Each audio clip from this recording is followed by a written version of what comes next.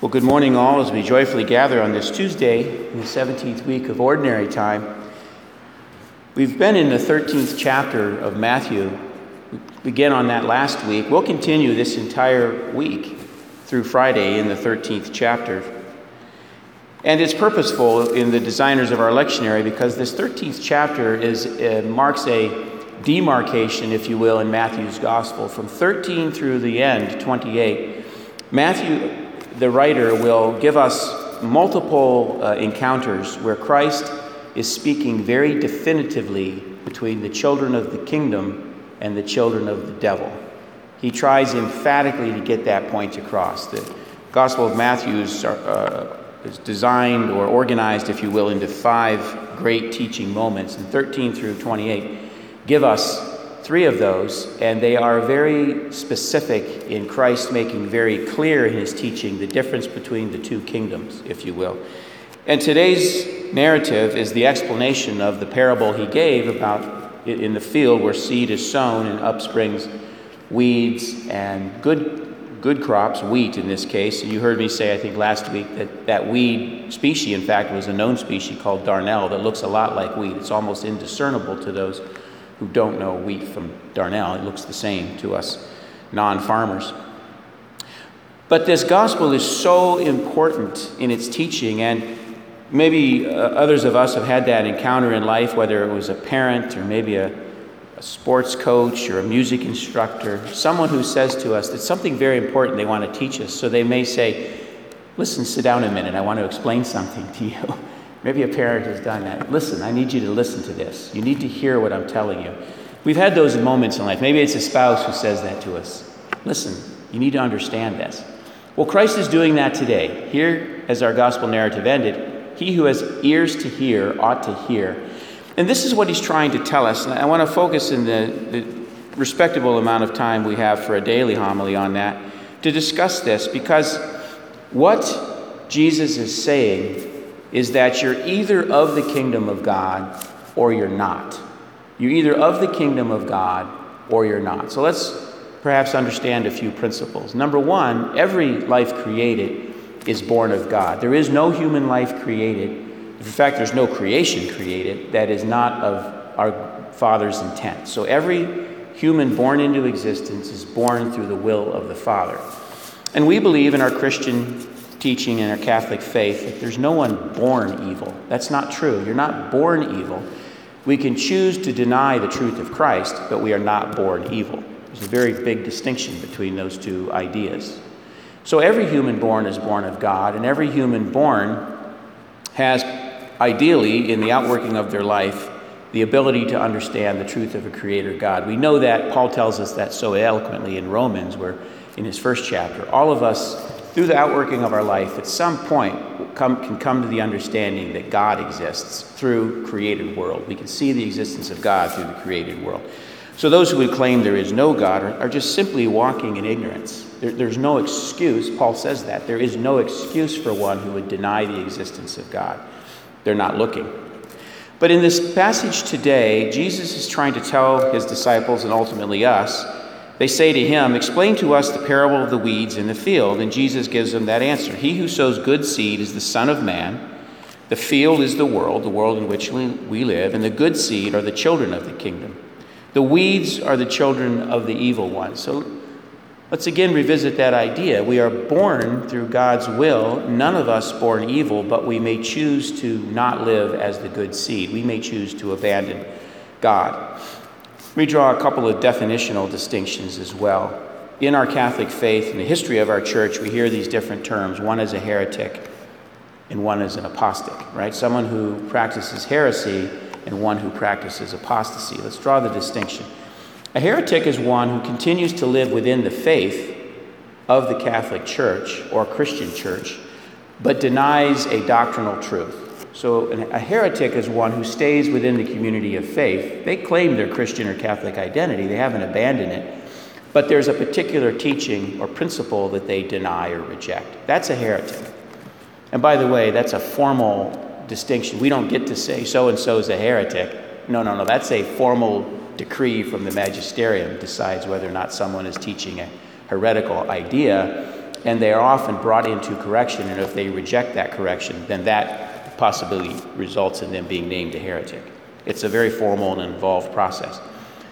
Someone preaching apostasy is one who denies the Christian message entirely. They deny Jesus as the Son of God.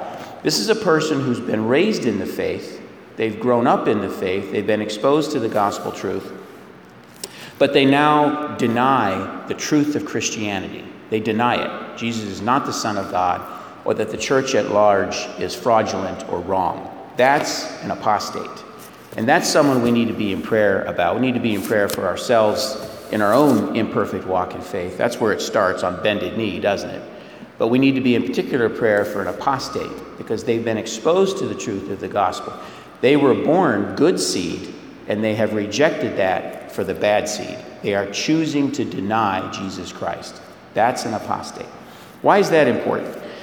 Because right now, we're in a tumultuous time in our nation, aren't we? Where a lot of things are being amplified and discussed, and sometimes not discussed, being yelled about. We're experiencing that. And that's not new. That's gone on through the course of the human story. But in recent weeks, there is a commentary that's begun to circulate that suggests that the Christian faith at large, or the Catholic Church in particular, is founded on an oppressive idea or is a racist organization. Some of you may have seen commentary to that. Let me just be very clear, speaking formally from the AMBO, vested as a priest. That is speech of the evil one, flat out. If a person claims the idea that Christianity at large, or the Catholic Church in specific, is an evil organization, the person claiming that is quite potentially locked on to an evil idea. They have adhered themselves to the devil's speech, period. I'm not going to be shy about that. And our prayer and our compassion is to help that person realize how flawed that idea is. To claim that Jesus Christ himself founded an organization of willful oppression is dangerous, because that risks becoming an apostate. And apostates do not have a good outcome if they are not corrected. None of us know the mercy of God. None of us know the bounds of his mercy. All of us fall before him on bended knee and will one day as our natural life comes to an end, and we plead with mercy for ourselves first, for our own errors. It is correct to say that in the Catholic Church and Christianity at large, there are many who claim that banner of Christianity or name Catholic and have done things that aren't good. That's true. We are imperfect beings who make imperfect decisions that result in harm to people. That is true, whether it's to ourselves, to our immediate family, our loved ones, our community. That's true. People can be Catholic and do awful things. That is true. But to claim that the faith itself is of evil origin, that's very dangerous talk. And I speak to that now not to add more inflamed rhetoric, but to be hopefully helpful in that in times of great confusion, it's important to reground ourselves in the Word and return to the fundamentals and be aligned and centered and immersed in the gospel and in the teachings of the church, and not be caught up in some of this externality that's confusing and inflamed and errant. And so let's go forth joyfully in the faith, prayerfully for all of ourselves and for all of those who are caught up in this turmoil. But if we encounter that dialogue, if we see it, you need to turn away from it. And if someone close to you is wondering, I wonder if it's true, I think the appropriate response is simply that. Well, there are certainly people under the banner of Christianity or Catholicism who've done awful things. That is true as imperfect beings. But to claim that a church founded, established by Jesus Christ, the Son of God, the creator of all things, created an evil, that's just very dangerous thinking. And we need to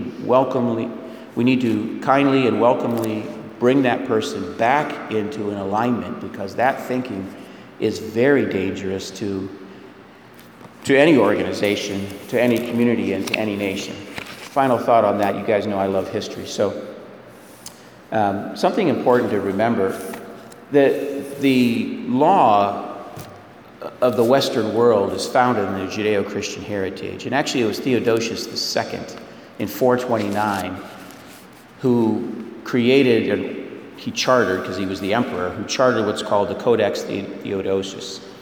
That text took 9 years to develop, was a codification, an accumulation, if you will, of all of the legal code that had developed in the first 300 years of the empire. As it began to grow, the Roman Empire then in 312 becomes Christianized, of course, through Constantine, allowing Christianity to exist, and ultimately Christianity's made the religion of the state. What Theodosius II did was collect all of that teaching and law and legal jurisprudence and organize it into the structuring laws of the empire. And from that develops then, as you know your own history, through the Middle Ages and ultimately into the modern era, the legal codes that we have today. So it is fair and true and right to say that Western European culture and ultimately North American law is grounded in a Christian code. That is true. So to suggest that Christianity itself is fundamentally evil is to suggest that the entire Western world is grounded in a flawed or evil construct. That's how dangerous that kind of thinking is. That's how dangerous it is. It says the entire foundations upon which society exists are now flawed or subject to question. They're subject to improvement. They're not necessarily subject to a question. Let's go forward in faith. As we enter now into the liturgy of the Eucharist, we hear, so privileged to be here as Catholics celebrating the sacrifice of the Mass, have the encounter now with the real presence of Christ in the Eucharist, and it's our privilege to receive him, to be emboldened by him, and with generosity and kindness, bring that truth out into an aching and questioning world. Amen.